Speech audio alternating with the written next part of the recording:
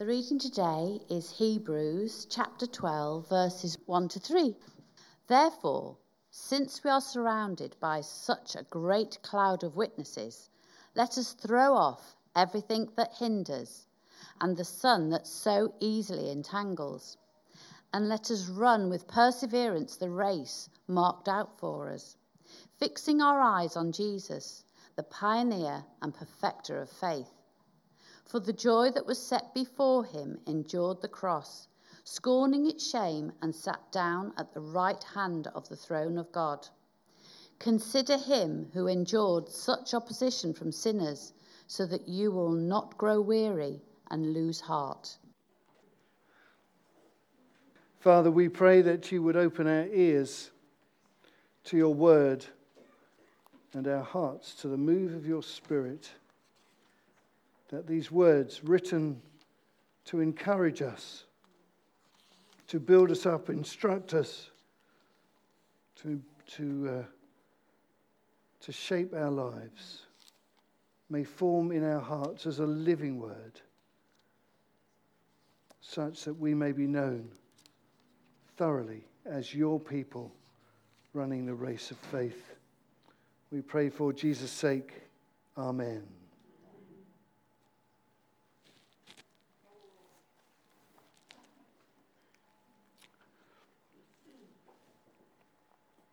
I used to do running at school, and it wasn't much fun. I wasn't a fast runner. I was far too gangly for that. But you don't have to be fast in order to run long. And we used to do cross-country in our school, out the bottom gate at the end of the field, up the unmade path into the woods over the hill, down the hill on the other side to the lower road, round the loop, back up to the path, and into school again. And you may be expecting me then to tell you that I was one of those kids who, once we got in the woods, dodged behind the nearest bush with a few others and had an illicit fag until the leaders came back and we tagged on behind. But I didn't do that. I ran to win. And I ran to win partly because I worked out that if I was the first one back, I was doing less running than everybody else. That was a good thing. And also, I figured, actually, I found out that when I was running, I didn't have to think about everything else. I didn't have to think about the maths that I couldn't do, or the Shakespeare that I didn't understand, or the chemistry that bewildered me, or the fear of the music practice that I hadn't done. I used much less energy in my head running than I ever did at other times. All I had to think about was breathe in, breathe out. 4 steps for every breath in, 4 steps for every breath out. And I learned that the slower you go when you're running long, the further you go.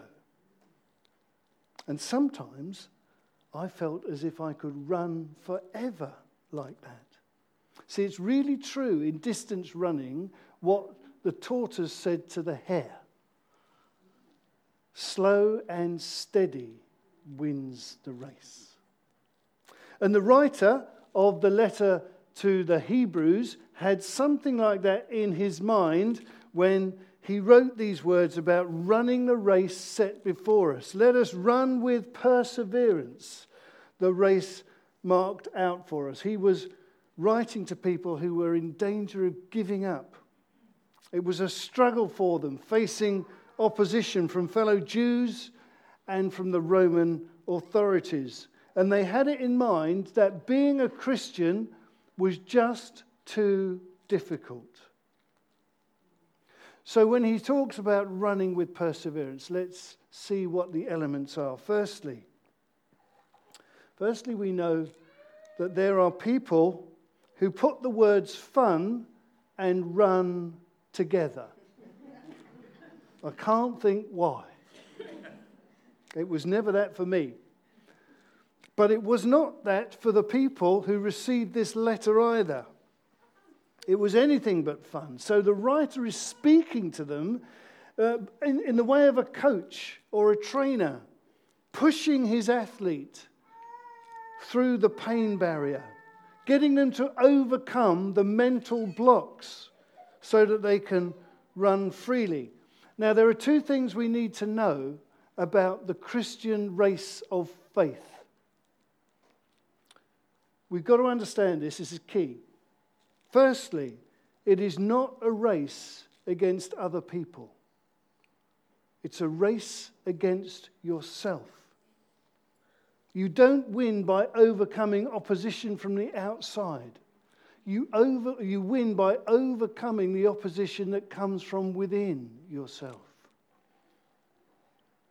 The things that rise up that make it difficult to keep going. So the writer says, let's throw off everything that hinders and so easily entangles. Sometimes we see, it's gone too far, but never mind. Sometimes we see runners in training or jogging, and they've got the backpack on and they've got weights strapped to their arms and legs. But come the day, on the race day, all of that's gone. They've dumped it all. Their clothes are skin tight. That's another reason I don't go running, by the way. Not a pretty sight. Their clothes are skin tight. They're air streamlined, and everything that could weigh them down is gone. And in training, they've worked through their laziness and their unfitness and their bad technique. They know the rules and they know the route. Everything that hinders is thrown off. And in our spiritual life, we too have a training regime for running the race of faith. When we pray, when we study the Bible, when we worship, when we contemplate on Jesus, taking time to think for a while what it is that distracts us from him. Christian life takes work. It's like being in continual training to throw off the things that hinder us. Our fear for the future, our shame for the past, our apathy for the present. These are things that hinder us running, and they come from within ourselves. And to be free of them, we need to do business with God. And sometimes, to be free, we have to go deep, throwing off the sin that so easily entangles, says the writer. Sin, essentially it's putting ourselves at the center. The word sin, S-I-N, puts I in the middle. Sin is my own interests at somebody else's expense. And the way we know that we have fallen into sin is that we have to tell a lie to get out of it. If we're unwilling to tell the whole truth, or if we would be ashamed if somebody else knew about it. See, when we tell one lie, we're going to have to tell another lie in order to cover it up, and then another and another. And very shortly we have woven a fine web. We won't know what the truth is ourselves. We will become entangled and tripped up. And sin is so deeply rooted in each of us that the writer says it easily entangles. Because most of the time we're not even aware of it. It's why we need to spend time in the presence of God and allow the Spirit to pinpoint those things that need to be cleaned out. The struggle against sin is a perseverance in itself. And if we're not struggling against sin, we're not engaged in the Christian race of faith. And that's why we need to know the second thing about the Christian race of faith. The first one is that you're running against yourself. The second thing is that we have an obligation to help others. We have an obligation to our fellow runners to finish the race also. We have not got over the line unless we are helping other people over the line as well. That's why the writer speaks early in verse 1 about the great cloud of witnesses surrounding every runner in the race of faith. He's listed them all there in chapter 11. It starts with Abel and Enoch, Noah, and Abraham and Isaac and Joseph and Moses and more. And all of them have faced struggle and adversity, and some of them even unto death. They kept going, though, to the end, despite the cost. And he says that now they have finished the race, they are lined up on the home straight and they're cheering for us, for every runner heading for the finishing line. And that's why it's so important that we are part of the church. Because no one can run alone, and no one will win alone. And that's why we pray and worship together. That's why prayer is offered here in this corner at the end of our services, so that together we can help one another be free, bringing our needs and our struggles and our sins to God together. And I have to tell you that the way to be free of the things that we are ashamed of the most is to do that confession thing, to tell somebody else whom you trust in faith what you are most ashamed of having done or do. And when you do that, the power of God is released. It comes and sets us free. Shame is the devil's mantle to prevent us moving confidently and freely into the future. So we run free. Secondly, the writer exhorts us to run focused. How do you spell focused, by the way? Is it 2 S's or one? It's one, okay. My computer tells me it's one. I never believe it. But I went with it for this because I couldn't. Run focused. Let us run with perseverance. The race marked out for us, he says. I go to so many houses on a visit, funerals or something else, and they say to me, I used to go to church, or I used to teach in the Sunday school, and you'll back me up on this, but I don't go now, they say.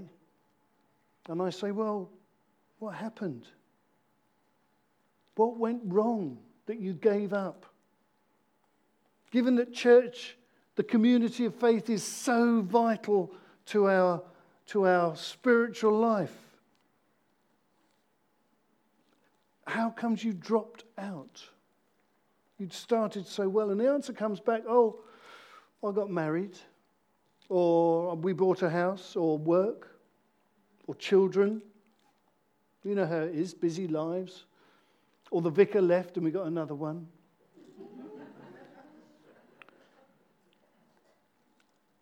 Where's the perseverance?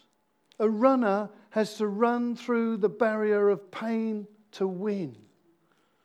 And in running the race, we have to run through those distractions and the disappointments that come through being part of the church. Because actually, in the end, those distractions and those disappointments, they're not important at all. There's only one thing that is important. Just one thing. And that's following Jesus, just as the writer tells us to do. Let us fix our eyes on Jesus, the pioneer and perfecter of our faith. Because if we don't look where we are going, where we are looking, if we don't look where we're going, we'll go where we're looking. We'll run away from Jesus rather than towards him. The one to whom our mission statement says we are aiming to be like. And if we don't have the thing that we're aiming at in our sights, then we ain't going to hit it. See, it's about focus. If something's fixed to the wall, or the handle is fixed to the door and I come along and I tear it off, it becomes broken. It's a broken thing. And in the same way, if we fix our eyes on Jesus and then we tear them away from him, we become broken, disabled in the race of faith. We're told to fix our eyes on Jesus because in him there is the beginning and the end of our faith. He's the pioneer, the first mover of our faith. In fact, the version I know by heart says he's the author and finisher of our faith. The author, he wrote the script. He wrote the script that we are living to. It's in him and only in him that we are assured of our place in eternity. And in him all the riches of eternal life are kept safe for us in heaven, says Peter. But not only is he the beginning of our faith, he's also the end of it. He is the perfecter, the completer of our faith. He ran the race all the way to the end, and so he's able to bring us across the line with him. He's the beginning and the end of everything. And that's why we fix our eyes on him. He is where we are running to. And when I ran the race in school, it was breathe in, breathe out. 4 steps to every breath in, 4 steps to every breath out. That's all I had to think about. Just like that, we are told, fix your eyes on Jesus. We're focused on him.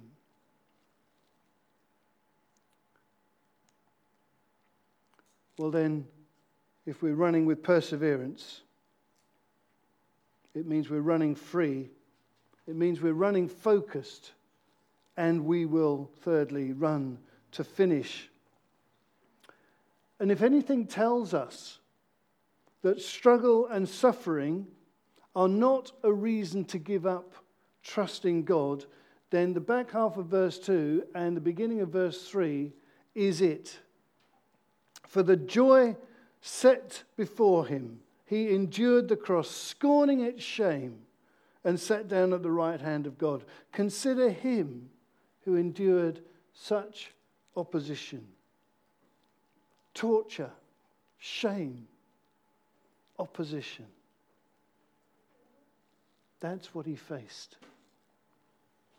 For all his life of glory, his walking on water, his healing the sick, his wonderful teaching, there is one description in our creed that we tell of Jesus' life, and that is that he suffered.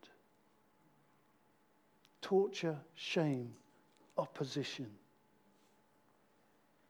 And he did it for the love of the kingdom of God, for his place set before him in eternity. And the writer's saying that above all, this is our inspiration. He tells us the way. It tells us the destination. The way is struggle. I don't really now, as a Christian, understand why people hold up suffering as a reason for not trusting God. Because when I read Scripture, it's held up as the very reason we ought to trust God. Because we will not all have successful, happy, problem-free lives. We won't. I know that some Christians think we will, but we won't. All of us will suffer. And Jesus entered that suffering with us, endured it with us, took it to the ultimate conclusion. And you know that question, why me? What have I done to deserve this? We might ask it of Jesus. What did he ever do to deserve it? And the answer is, he was born. He was born into a world of suffering, just like you and me. But if you don't trust God in the suffering, then all you have left is suffering. You have no meaning and no hope to go with it. So I reject it when people say, if you were to suffer, you wouldn't believe in God. I reject that thinking. It's not what Scripture teaches me, and it's not what my spiritual life teaches me. Jesus shows us that meaning and hope. For the joy set before him, that's the meaning. For joy that is coming, that is set before me as I endure this thing. He sat down at the right hand of the throne of God. There's the hope. It will come to a glorious conclusion. A sure promise, our destination as we stay the course. Consider him, verse 3 says. Consider him so that you will not grow weary and lose heart. That's the point, you see. He's not only our example and our inspiration, but he is the very life and energy working through us.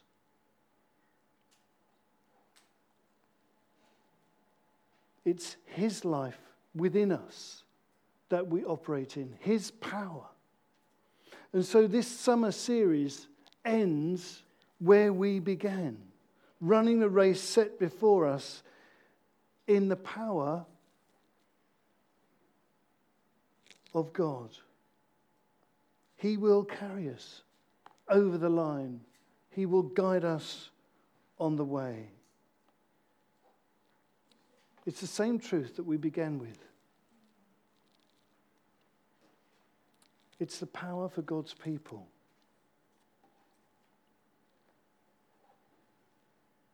We run and not grow weary because God's power is working for us. And then through the story of Zacchaeus, if you remember, there was the plan for God's people as we ran to Jesus to be transformed in our way of living. And then Andy, speaking about the running Father, told us of the pardon for God's people. How the Father was willing to take on any shame, any danger to pardon us. And then Luke ran to the tomb, looking for the proof for God's people. An empty tomb that can't be denied. And Andy last week ran with the women from the tomb and told us about the proclamation of God's people. That Jesus is alive. He meets with us. He will go before us. To think, and he challenged us to think about where our Galilee is, where we can tell this good news of the gospel. And we know that that task is a challenge in itself. So it's right that at the end we finish today with this call to persevere. Going to our particular Galilee, being good news, means perseverance in faith. How in Christian life we will win and not give up. Running free, running focused, and running to finish. Amen.